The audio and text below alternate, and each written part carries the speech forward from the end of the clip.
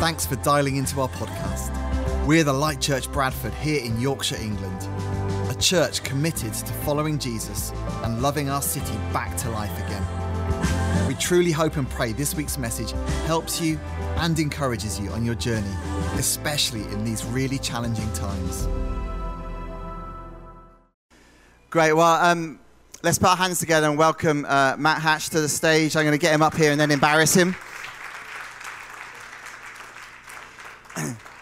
So, kind of Matt and his wonderful wife Pippa, kind of good friends of Josie and I now, which is really, really wonderful. And they moved up to Leeds. Don't tell me, I'm going to try and work this out. 17 years ago, about that. Okay, that's great. To start a Mosaic Church in Leeds, which has been a really, really wonderful church. I know there's some people who are part of our church that have spent some time there, but obviously moved here because it's better. And we know that's not true. And but also, Matt has got a real kind of passion around church planting, and through his team have planted churches in and around Leeds, but also over into Dublin and other places in the world. And but I really wanted to invite Matt to come and we're talking about our discipleship framework: be with Jesus, become like Jesus, and then do like Jesus. And for me personally, Matt has probably been the greatest encouragement and inspiration about my own personal journey of putting spiritual discipline in place. So really over the last year, he's had a lot of input into my life, really kind of helping to kind of lead me and pastor me, and that has just been amazing. We all need people like that in our lives, don't we? And so I'm really thrilled to be able to invite him to come and unpack some of what I've learned over lots of sessions in about 30, 40 minutes, so something like that. So let's just pray. Father, thank you for Matt. I thank you that he is a man who, knows what it is to be with you. But I thank you that he's also just a man who will have struggled in the discipline of being with you. And Father, I pray that we can learn from his journey, his own personal journey, but also the journey of leading hundreds of people in their journey of being with you, Jesus, and the fruit that then brings into our lives. So bless him as he speaks, and bless us. Give us ears to hear what you're saying to us, Holy Spirit. We pray in Jesus' name. Amen. Amen. Thanks so much, Matt. Good morning, everyone. So nice to be here with you. As Matt says, we really feels like our friendship with Matt and Josie is growing. And I don't want this just all to be about pastors bigging each other up, but Matt and Josie are people that clearly love people really well, as well as loving Jesus and loving the church. And when people love others well with such integrity and authenticity, you just want to be around those sort of people. And so for Pip and I, we really feel drawn to these two and feel like we're learning from them. And more than anything, I think we feel better people for being around them both. And that will spill over into this church family. And so I've not been here for a few years, but I'm sure as a church family, clearly just from being in your worship time, you're people that love Jesus lots and want to be a family together. So it's a real delight to sort of speak into this whole issue of being with Jesus, because you're clearly doing that quite a bit already, and I hope what I've got to share will help you even more.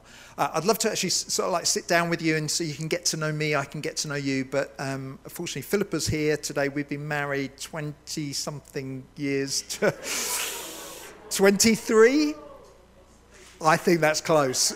I might be 5 years out, but about 23. And I've got a picture here as well. This is our family. Tom on the left is our youngest. He's only 16, but he's 6'10" or something.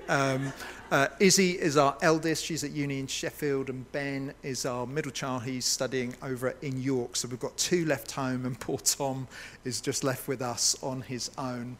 And we started Mosaic Church, I think 18 years ago, and we love Leeds, love being in Yorkshire. My kids are refusing to leave Yorkshire, they love it so much. And we're for the church, because Jesus is for the church, and so we're cheering you guys on. The Light has a reputation, do you know that? You have a reputation as a church, and it's quite good. And you're respected from afar. Your work, social action work, as well as who you are as a church family, you're held in high esteem by lots of people. So Great to be here. Are you ready for what God's going to say this morning? Ready and open? Yeah, well, why don't you get your Bibles ready? We're going to be on the screen as well. Well, in this series, I've been asked to come and just share a little bit about what it is to be with Jesus, to spend time with God. And it couldn't be simpler, because I think if you've been a Christian any length of time, you know that to grow, you need to be with Jesus. And we are with Jesus because that's the example that Jesus gives us. So in the everyday moments of Jesus' life, we find Jesus at prayer, being with God the Father. Whether it's early in the morning or late at night, on a mountaintop or in a desolate place, Jesus is spending time with God. Matthew 1, verse 35, I think we've got this. Very early in the morning, while it was still dark, Jesus got up, left the house, and went off to a solitary place where he prayed. Then next verse, Luke 5, yet the news about him spread all the more so that crowds of people came to hear and be healed of their sickness. But Jesus often withdrew to lonely places and prayed. And then in Luke 9, once when Jesus was praying in private and his disciples were with him, he asked them, who do the crowds say I am? So you get the sort of feeling that Jesus just spent time with God in the everydayness of life, early morning, late at night, and during the day. But also, when you read the Gospels, you see he spent time with God in the most intense times. So if you look at John 17, before Jesus is arrested, and later in Mark 26, where he sweats blood in prayer, you actually get to hear what Jesus said when he spoke to God the Father. And then in major moments where he's got decisions to be made or things to be done, you see Jesus spending time with God, whether it's his 40 days of prayer and fasting in preparation for 3 years worth of ministry, at his baptism, at his transfiguration, all night on a mountain before choosing his disciples. I guess what I'm trying to say to you is that whether it was his times of busyness or whether in times of relaxation, times of stress, times of preparation, and times of normality, Jesus prioritized time with his Father. Amen? We all on board? He spent all his time with God. And his desire was for his disciples to do the same, to follow him in his way of life. He even gives them a massive clue of what it is to be a successful or a fruitful disciple in John 15. We've got this on the screen. Remain in me, as I also remain in you. No branch can bear fruit by itself. It must remain in the vine. Neither can you bear fruit unless you remain in me. To remain, to stay attached, to not get isolated, to be connected from a place of not being on your own, but being with God the Father. And so being with Jesus is the example Jesus set. It's what he asks of his disciples, and it's as simple as that for all of you and me. Be with Jesus. The problem is, most of us struggle to do that. The average time that people spend with Jesus, like quality time for an average Christian, is 6 minutes. A week. 6 minutes a day. So we know we need to do this, but most of us struggle to do it. For some of us, it's because we've not been shown how, and when we don't know what to do, we tend to just do nothing. For others of us, like scheduling a time or planning a time doesn't feel very natural, and it feels quite legalistic, so we tend to avoid scheduling anything. For some of us, after we've been doing it a while, it can feel like we are just spending quality time with Jesus out of sheer determination, with no feelings, and so that time feels really forced and not real, and so we tend to avoid it. Or perhaps we have really high expectations for what time with Jesus would actually feel like, and they were never realized. And so actually, if we're really honest about spending time with Jesus, we are disappointed. We thought it was going to be a bit better. Perhaps for some of you, you've really had a go at disciplined time with Jesus, but like me, at some point you failed. And so for you, you feel like a failure in this area. And so it's even hard to talk about it because of those feelings that are in your heart. Perhaps for others of you, it's just not a priority. Like for you, it's like, I will spend time with Jesus all of my day. Why do I need quality time with Jesus? And perhaps for some of you, it's your season of life. So you're like, I'm happy if I get 1 minute alone to myself in this season, let alone quality time with Jesus. And perhaps, sadly, some of us have decided, if you've been a Christian a while, you're godly enough to get by.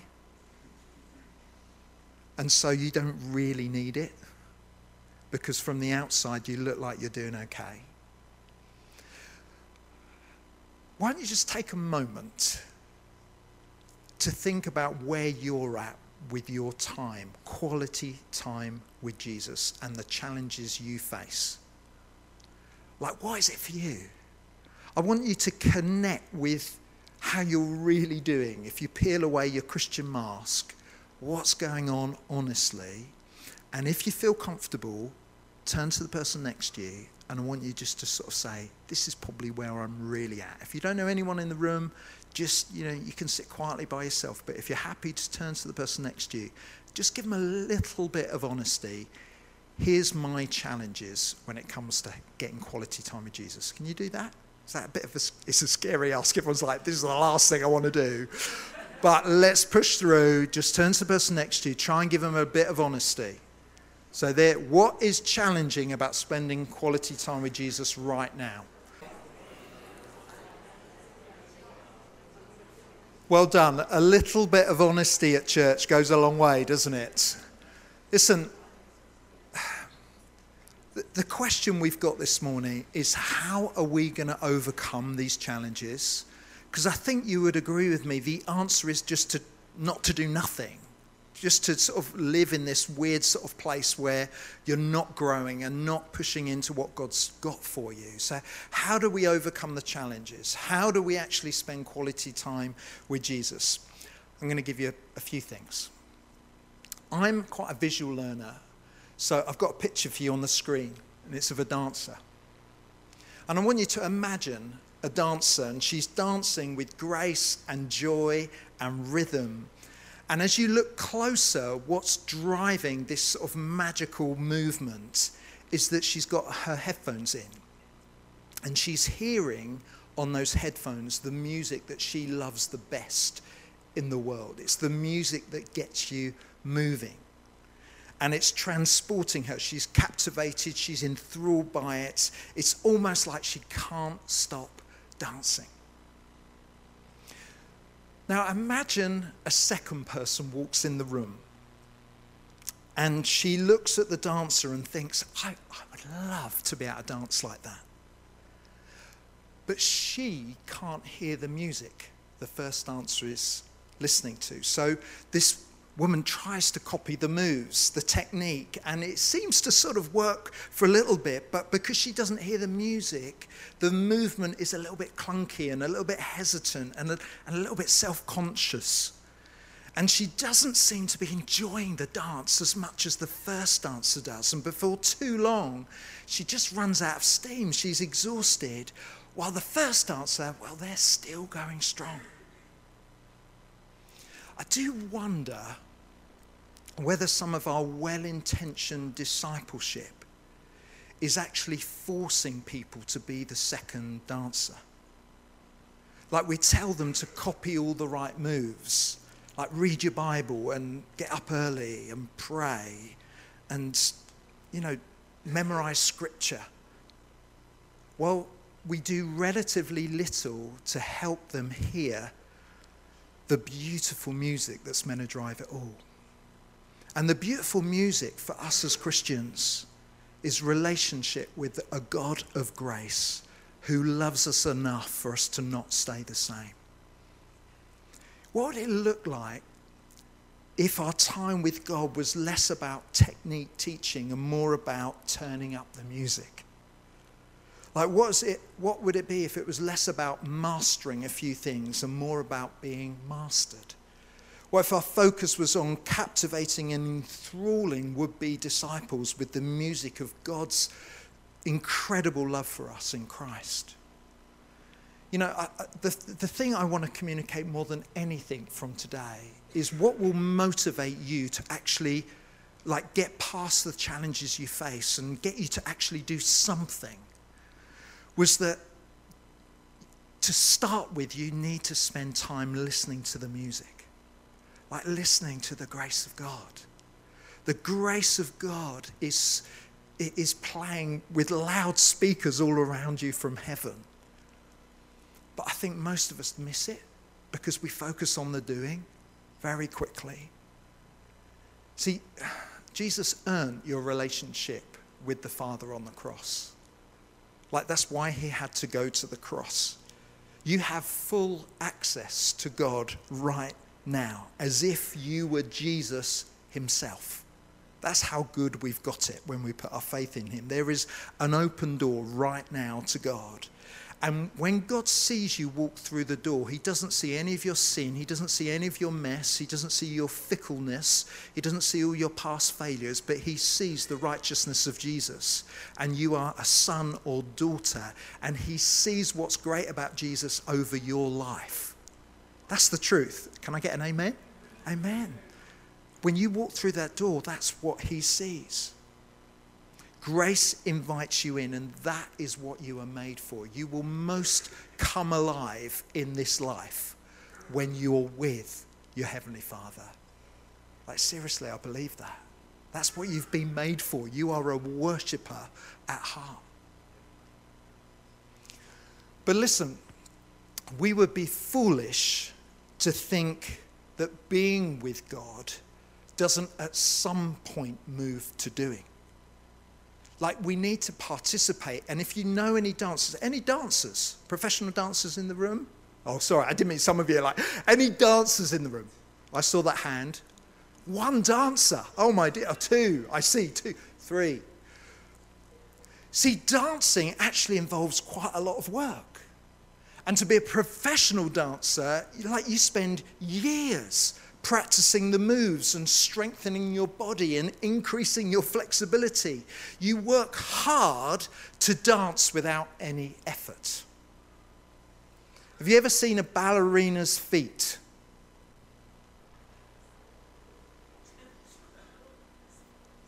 Ballerinas that dance with such grace and effortless joy, they've worked hard. They've disciplined their bodies to enable themselves to dance. And listen, it's the same for our growth and our sanctification. Anyone who just lets go and lets God ends up never really spending time with God. Paul, the Apostle Paul, tells Timothy, he says in 1 Timothy 4, train yourself for godliness. And Paul, when he describes his own walk with Jesus, he says he trains like an Olympic athlete, even beating his body to win the prize that is Christ. That's 1 Corinthians 9. So listen, God's grace moves us to action. Titus 2 says this, it, meaning grace, teaches us to say no to ungodliness and worldly passions and to live self-controlled, upright and godly lives in this present age. So just as if you ever taste good wine, it teaches you to say no to bad wine or cheap wine. I've suddenly got everyone's attention. The grace of God teaches you to say no to anything that is not as good as the grace of God. Stepping into spending time with God is all of God and all of us. Again, it's so hard to get your heads around, but Philippians 2 on the screen, for it is God who works in you to will and to act in order to fulfill his good purpose. It is God and us. It's all the grace of God, but we need to move towards it in order to receive it. It is God and us. And Don Simpson, who's a Christian author and writer, he puts it like this, very eloquent. Got this on the screen. Jesus invites us to leave our burdensome ways of heavy labor, especially our religious ones, and step into the yoke of training with Jesus. His is a way of gentleness and lowliness, a way of soul rest. His is a way of inner transformation in which carrying our burden with him is easy and light. That's Matthew 11. What we thought was so difficult about entering fully into the divine life is entirely due to our failure to understand and take the small steps that quietly but surely lead to our transformation. No one needs to live in spiritual and personal defeat. A life of victory over sin and circumstance is accessible to us all. So we ask again, how? How do we do it? How do we do this work with the grace of God? Well, I've got a second picture for you. It's a waterfall. And this time I want you to picture yourself as that person. It's a waterfall of God's grace and love. And so to get wet, you need to step under the waterfall. And beautifully, God has given us spiritual activities, spiritual disciplines that get us under the waterfall of God's grace. These are the things that Jesus did himself to grow in holiness and to be with his Father. They're things like prayer and reading the Bible and meditation and fasting and giving and silence and solitude. And at their best, these spiritual activities connect us with the grace of God. And it's the grace of God that changes us. Not the thing that we've done to step under the waterfall, but it's when we're under the waterfall, we're changed by God's grace and love. But at their worst, those things, those spiritual activities that get us under the waterfall, we get obsessed with them, with how much or how little we're doing them, how much we've engaged with them, and we forget that the whole point is they exist solely to help us be with Jesus and love others as we love ourselves. Amen? Great. So the power isn't the practice. They're a gateway to Jesus. They don't make you more treasured by God, but they're about making God more treasured to you. So what things get us under the waterfall? Well, they're called spiritual activities or spiritual disciplines. Actually, most things can be a spiritual activity or spiritual discipline. I've got a little definition here for you. A spiritual discipline is an activity that's in my power that helps me do something that I can't do by trying really hard. So when my kids were small, they spotted that we kept all the chocolate biscuits and treats in a tin that was on top of the kitchen cupboards. And so however hard my daughter, sweet tooth like me, would stand on tippy toes trying to reach this little tin, she just could not do it. But because she's sharp like her mum, she would drag a chair over to the side, onto the chair, and then grab the tin and scoff the sweets and the chocolate. The chair is the spiritual discipline.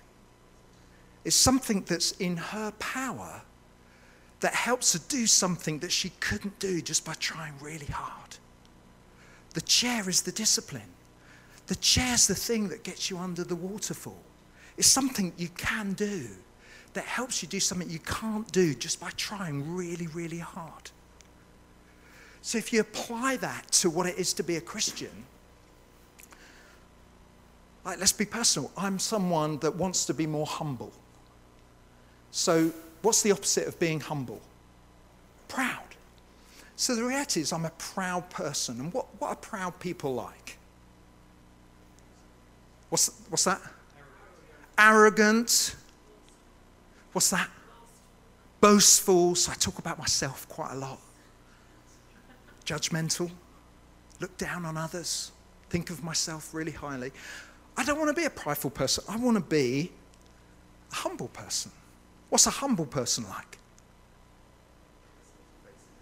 What's that?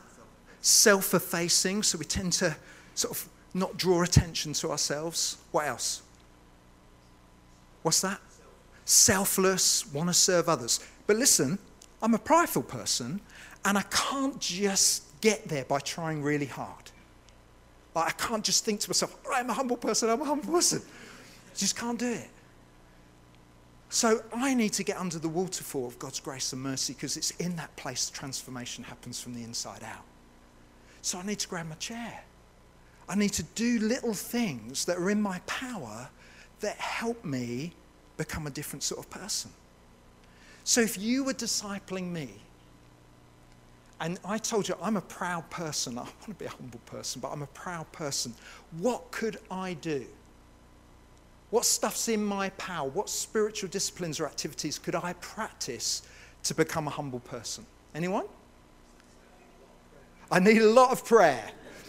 So that's actually very, very insightful, because the secret for a proud person is letting others see the pride, because you don't really want to do that. So just perhaps asking for help would be a great first step. Anything else I should do? Be open to change. So that's massive, because a prideful person, you think you've probably made it already. Anything else? I heard someone over here. Service. So serving others. So I speak to Matt and I say, Matt, what's lacking on the serving rota right now? I'll fill that gap. And do you know what? Where there's real power in serving for a prideful person, it's hidden. She's heard this talk before. It's hidden. So no one gets to find out that you served. That's really powerful. Now, we're Christians, so where in the Bible do I go? So I sit down on my own with the Bible, but where in the Bible? What should I study? What could I meditate on?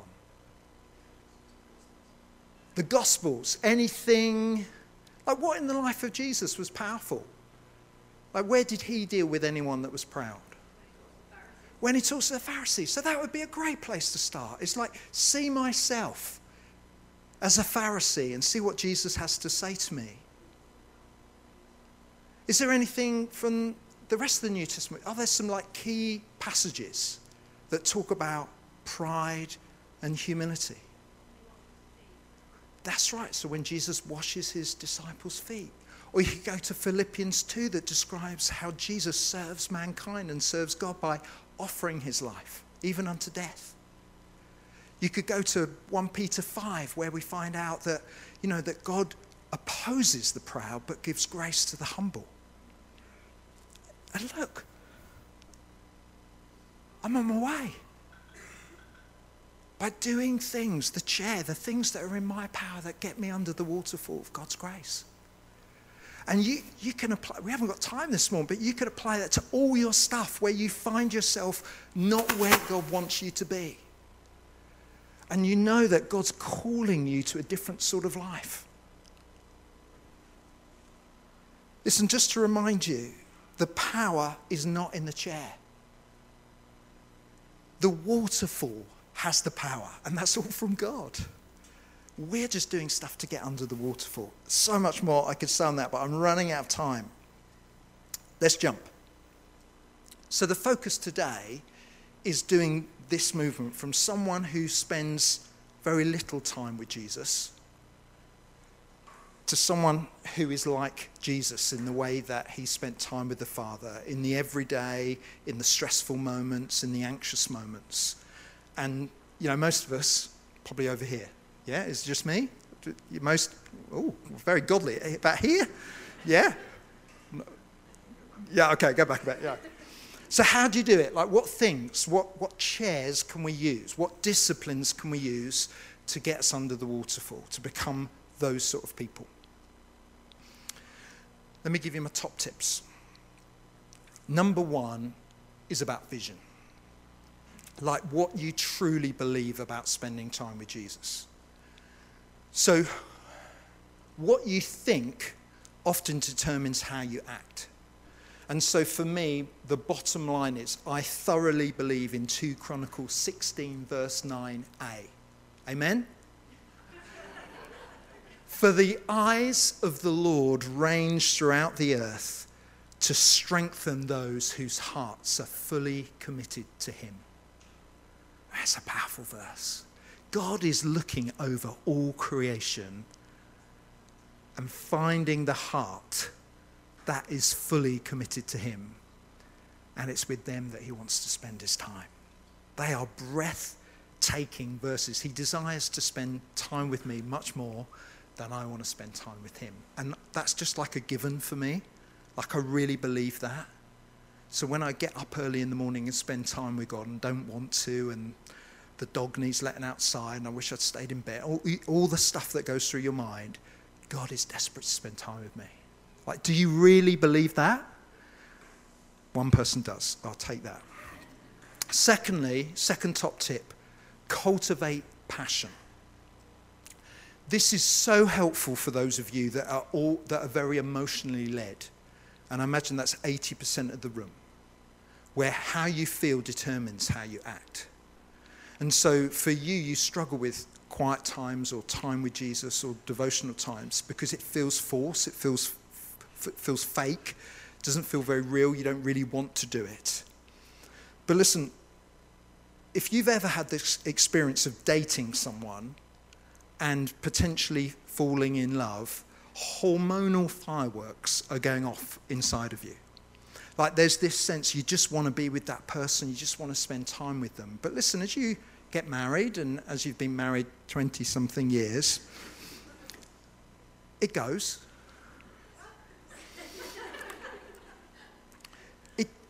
I can remember first dating Pip, and literally it was like electricity if she came anywhere near me. I don't feel that anymore.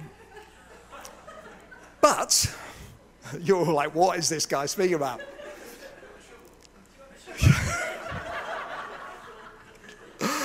Oh, my days. But there's a deeper love going on here that's been cultivated over many years. So the choices that we've made to be together when we didn't necessarily want to be together is the thing that makes our marriage so good now. So we're not relying on it just feeling good, but we've cultivated the love that we feel for each other. Have I rescued myself? Yeah, okay, great. Have I? Yeah, maybe. So some of you just need to think about that when you spend time with Jesus. That it might not be fireworks, but you're building a lifetime of intimacy. And that comes through regular, small amounts of cultivating your love, even when you don't want to. So that date night where the last thing you want to do is go out for a meal, but you choose to do it in order to build the relationship, is critical when it comes to your devotional life. Thirdly, third little thing that you can do to help you is time. Like, the key to having a healthy devotional life is finding the best time of day when you are most free from everything else. That's a great definition. When is the time of day to spend quality time with Jesus? When you're most free from the rest of what life demands of you. For many people, that is first thing in the morning, or it's on your way to work, or it's once you've dropped the kids off, or it's during a nap time, or for your kids, or whatever it is. But you need to figure that out for yourself. Fourthly, pick a regular spot to get time with Jesus. Pick a regular spot so you don't have to put any energy in thinking about where you go. I've got 2 spots. I've got an armchair and I've got a little lap that I do outside. So I don't even think about sort of where I'm going. I like doing the same. Some of you might not be like that, but you need to have a place. You need to think about joy, because we are motivated by joy. So I make my time with Jesus in the morning as comfortable as possible. Like, I make it so I want to get out of bed. And I'd love to say to you that that's about being with Jesus. It's not. It's for me. What gets me out of bed is same chair, a blanket, a really nice cup of tea in my favourite mug, and some dark chocolate. Just a couple of chunks. It's not a whole bar and stuff. But, like, for whatever reason, that motivates me to get out of bed. So you need to find what works for you. Like, don't make it hard. Make it a joy. And make it worship. So, I mean, God knows what's going on in your heart. He knows some days I'm just in it for the chocolate. But it's okay. There's enough grace for that. Make a plan. So for some of you, if you're going to be someone that gets a little bit of time with God every day, especially in the mornings, you need to go to bed earlier.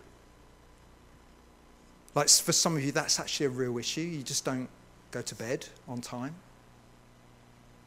Perhaps, in your plan, you need to take turns with your partner if you've got young kids. Like, what are you actually going to do when you sit in your favourite chair with your chocolate and your cup of tea? And there's a great app. Some of you hate having your phones during your devotional times, but there's a great app called Lectio 360. Anyone heard of that? Yeah. It's absolutely brilliant. It's like 10 minutes of Bible study and prayer that if you're really lazy, you can just press play and someone reads it to you. Whether it's a Bible reading plan, whether it's just you open your Bible and hope and pray, whatever it is, have a plan. And then listen, I'm nearly done. Repetition.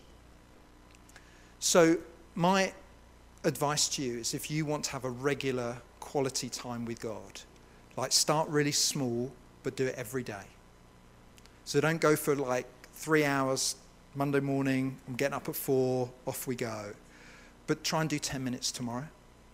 And then do it every day. And if you can do it for about 5 weeks, you'll probably get a habit. Like it'll probably develop in you a desire to do it. Because it takes that long to form a habit. And the harder things in life take longer to form. And then lastly, you don't have to do it on your own. That's the wonders of Zoom. That's the wonders of WhatsApp. That's the wonders of our technology. Is some of my best times, quality times with Jesus, is when other people inspire me to do it. Maybe once a week you can have like a thing in the morning where you actually spend time with someone else helping you to be with Jesus. Listen, wrapping things up now. My hope is that you go away from this thinking, I can do something tomorrow. But be really gentle with yourselves. I think the absolute key to the Christian life is being a plodder. Is like just doing it, and just doing it for a long time. All the godly people I know are quite old. And I'm old, but even older than me. And the reason is they've spent a lifetime working at this. The reality is, however much well-planned you are and how disciplined you are, it's God that does the changing, not us. So some things might go really quickly. Some things, well, all spiritual growth is organic. You might be an oak tree, and you take a really long time to grow. Some of you might be bamboo, and the growth is like really, really quick. The point is that you just consistently step towards the waterfall. The waterfall is waiting for you. And my hope is I can look back at my life and just say the general direction was one of constantly getting wet every day. Because I think that's the life that God's called us into. Listen, before I go, any questions? Anything you want to ask about? Because I really want this, this is not quite like a normal preach. My intention was to make it as empowering as possible. Any questions? Yeah.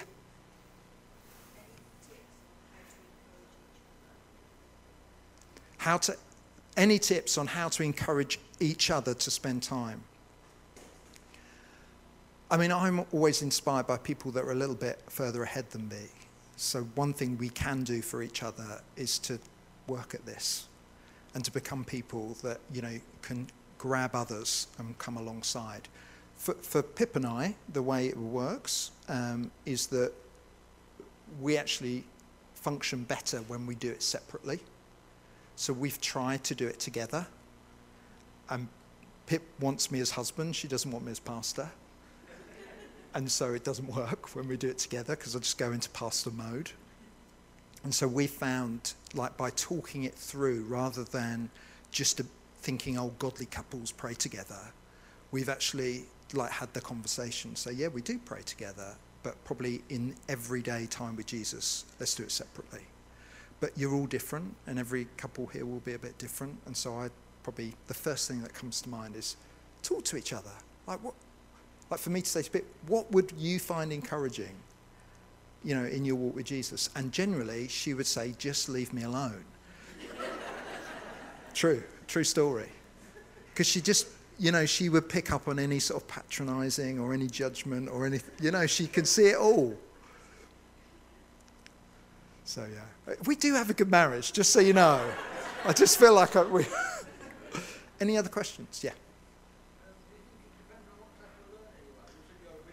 Yeah. Definitely. It's a great question. Does it depend on what sort of learner you are? I think there's been lots of work done in terms of pathways to God. And we've all got different pathways. So for some of you, you love a quiet, intimate space. This means I've gone on for too long, doesn't it? For others of you, like creation is a pathway. And so that's why I always have a walk in the morning, because for me, connecting with God, I want to be outside. So I think just try a load of stuff and find which one you think you thrive in. I think I've gone on enough. Do you want to stand to your feet? Okay.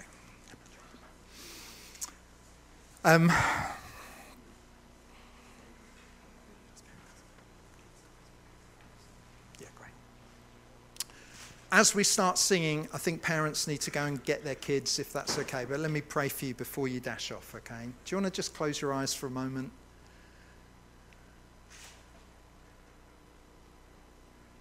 I just want to sort of speak over you that the grace of God is for you. It's not just for the person on your left or your right, but it's for you. And that waterfall, that picture of the waterfall, that's for you to get under, not for just the person that is really godly. But wherever you find yourself on that journey, you can get wet today. And I pray, Holy Spirit, that there would be like an outbreak of intimacy and closeness to you as a result of what we've looked at today. That tomorrow, by the end of tomorrow, the end of Monday, I pray every single person in this room has managed 10 minutes with you, quality time. Every single person. And I pray, God, anyone that's just inwardly saying, I can't do that, God, would you give them a fresh vision today of the grace and power that's available through the Holy Spirit. And God, I pray that tomorrow would become Tuesday, would become Wednesday, and habits would be formed that make us those that are intimate with you. Thank you so much for this church family. Let it be known for those that have been with Jesus. In your name we pray. Amen. Thank you so much for listening. Hey, you made it to the end. That's even more encouraging. If you'd like to find out more about who we are, visit our website at thelightchurch.org.uk. We pray God's blessing on you now as you go into the rest of your day.